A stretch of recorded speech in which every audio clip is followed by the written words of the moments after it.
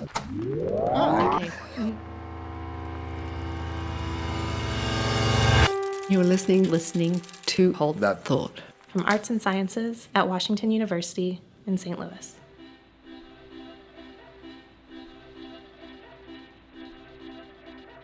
Hi, thanks for tuning in to Hold That Thought. Throughout the rest of February and into the spring, we're going to be talking a lot about cities.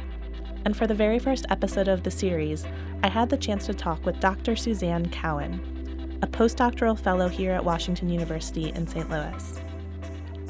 In her work and teaching, both within the history department and within the architecture program at the Sam Fox School of Design, Dr. Cowan focuses on the past and future of cities. One of her focuses is the relationship between urban design and the social conditions of cities.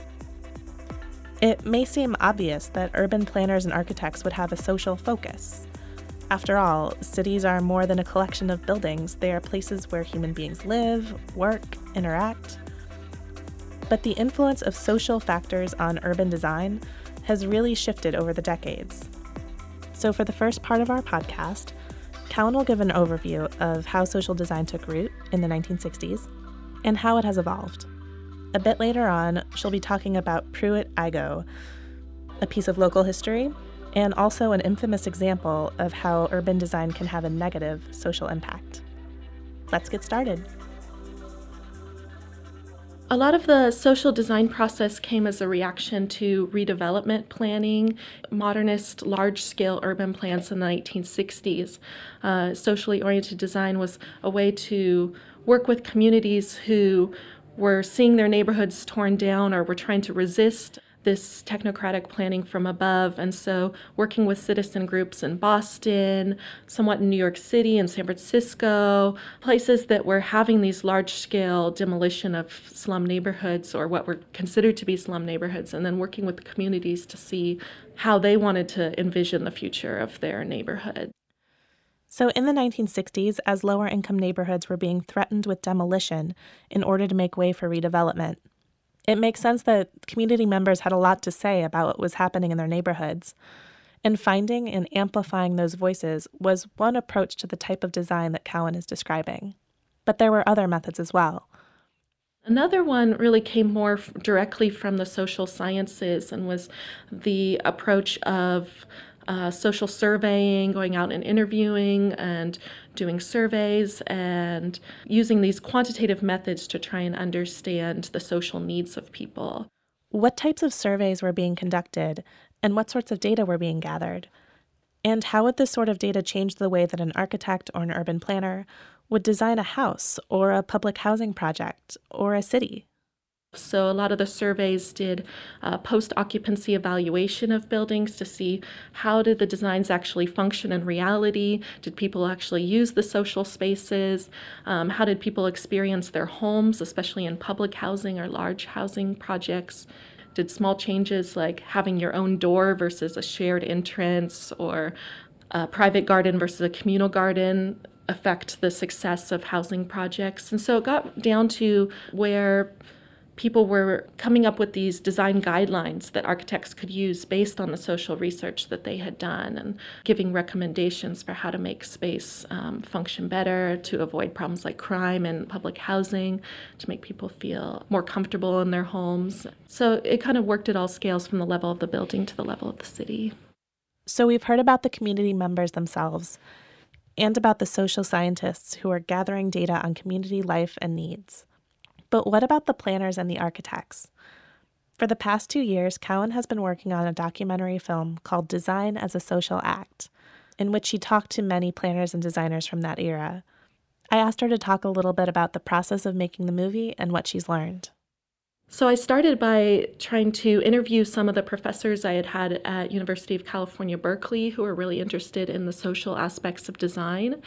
And it was really interesting to hear about how in the 60s a lot of these designers seemed to be reacting against the education that they had had, this very technocratic approach to design, and then trying to think about a more participatory process and trying to address some of the failures that they saw going on in the 60s, and also the inspiration that they had of the civil rights movement, of Kennedy, of Martin Luther King, and trying to bring that kind of inspiration and community process into the architectural field. One of the women that I interviewed, Claire Cooper Marcus, was a design professor at Berkeley, and she was teaching during the time of the People's Park movement in Berkeley, which was a protest about how the university was co-opting some land and how the public wanted to use it for a park, but the university wanted to put a parking lot or build other buildings on it.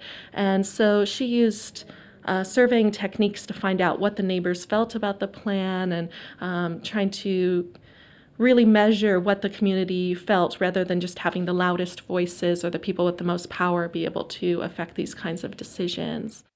Remember, we're still in the 1960s and 70s here. By the 1980s, there was a different story to tell. There also seemed by the 80s both for it to be incorporated in as in some ways a mainstay of the design program, but at the same time it had lost its ideological vigor and it seemed to fade into the background. Now let's hold up a second. How did this shift happen in 2 decades or less? Part of the answer? Money and politics. A lot of the funding of the 1970s for community-based organizing started to disappear under Reagan, and so there seemed to be a larger scale political transition that was happening that made it harder for these groups to get the funding that they needed. The other part of the answer? Changes within the fields of architecture and design. During the 60s and 70s, there was kind of a transition between design movements, and there was a reaction against high-style modernism, but there wasn't anything solid to put in its place. So there was this kind of moment of opportunity where everyone was exploring new ideas. But by the 80s, the movement of postmodernism had kind of taken hold. It had become a very formal movement. Architects became much more interested in design as an art rather than design as a social science.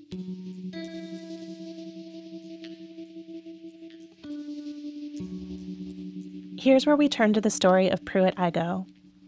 Especially if you're from the St. Louis area, you've probably heard the name before. This housing project was the subject of a 2011 documentary, and even though it was demolished decades ago, it's still known as a model for how not to do public housing. To find out how it all started and what went wrong, let's start with some background information. Pruitt-Igoe is a neighborhood in North St. Louis. It's in the Carr Square neighborhood, which is just north of the downtown area. So it's in the northeast area, and it was a neighborhood that was since the early 1900s, usually a neighborhood that was poorer, that was an older part of the city, and the housing by the 1950s had gotten really run down. It was considered to be a slum. It was very dense. And so as part of the redevelopment of St. Louis, there was a plan to build public housing in this area to tear down the slums and improve the quality of housing. It all sounds well-intentioned, right? And this course of action was not unique to St. Louis. This was following national plans to do slum clearance and to do public housing. In the 40s, legislation had been passed that said any new public housing that would be built had to be accompanied by tearing down slum housing in that neighborhood. So the slums were torn out, new high-rise buildings went in, and at first everybody was happy. These developments are run by the St. Louis Housing Authority. This is a far cry from the crowded, collapsing tenements that many of these people have known. Here in bright new buildings with spacious grounds, they can live with indoor The first plumbing, generation who lives there were very happy for the improved housing conditions that they had. But major problems were just around the corner. Some of the policies that desegregated housing legally actually led to the flight of white occupants from these public housing projects, which basically led to a concentration of poor African Americans living in this development. And over time, the city wasn't able to maintain the buildings. The national funding was only to build them, not to maintain them. And so there was major economic problems with this model of housing. The situation deteriorated quickly. Pruitt-Igoe became known for its crime and poverty, and the buildings themselves were falling apart within a decade. In December of 1972, less than 20 years after first being occupied, the first tower was demolished. Today is demolition day at Pruitt-Igoe. Here in the late afternoon, with weather moving in from the west and helicopters hovering above, Door Wrecking Company will explode the supporting columns from an 11-story vacant high-rise.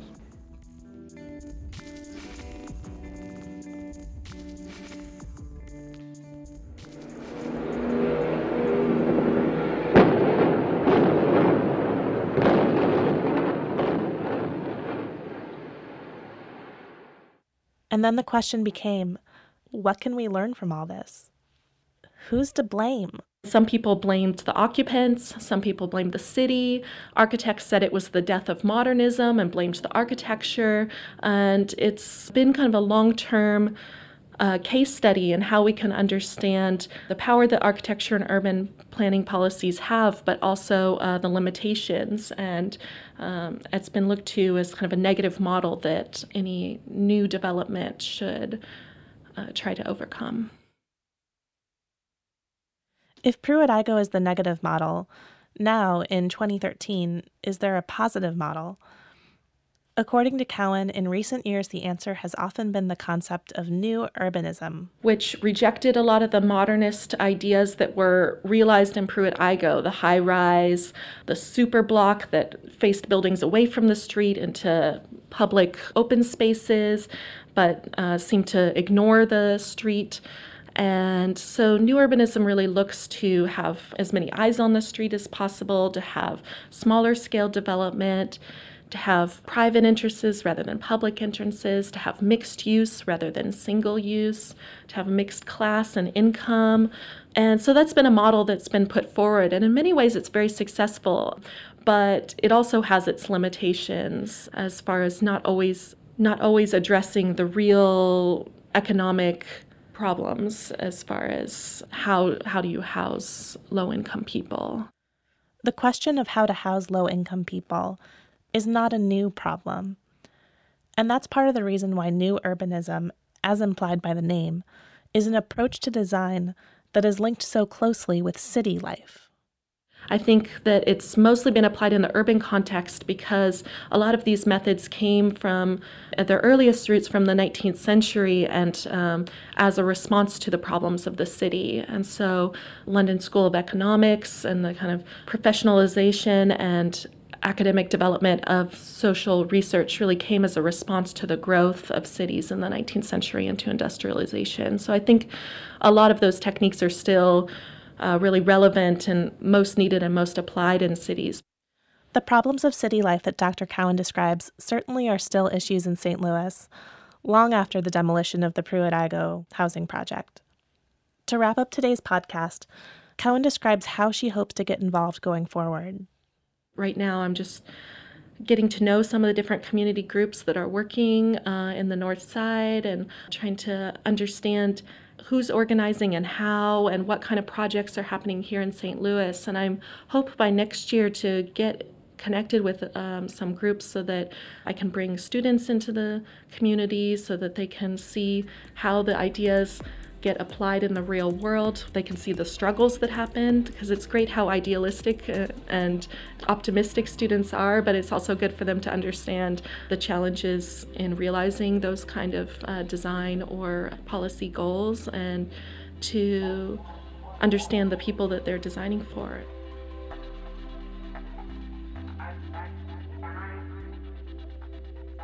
Many thanks to Suzanne Cowan for contributing to Hold That Thought. You can find a link to her faculty profile on our website. We're at thought.artsci.wustl.edu. That's thought.artsci.wustl.edu. Thanks for listening.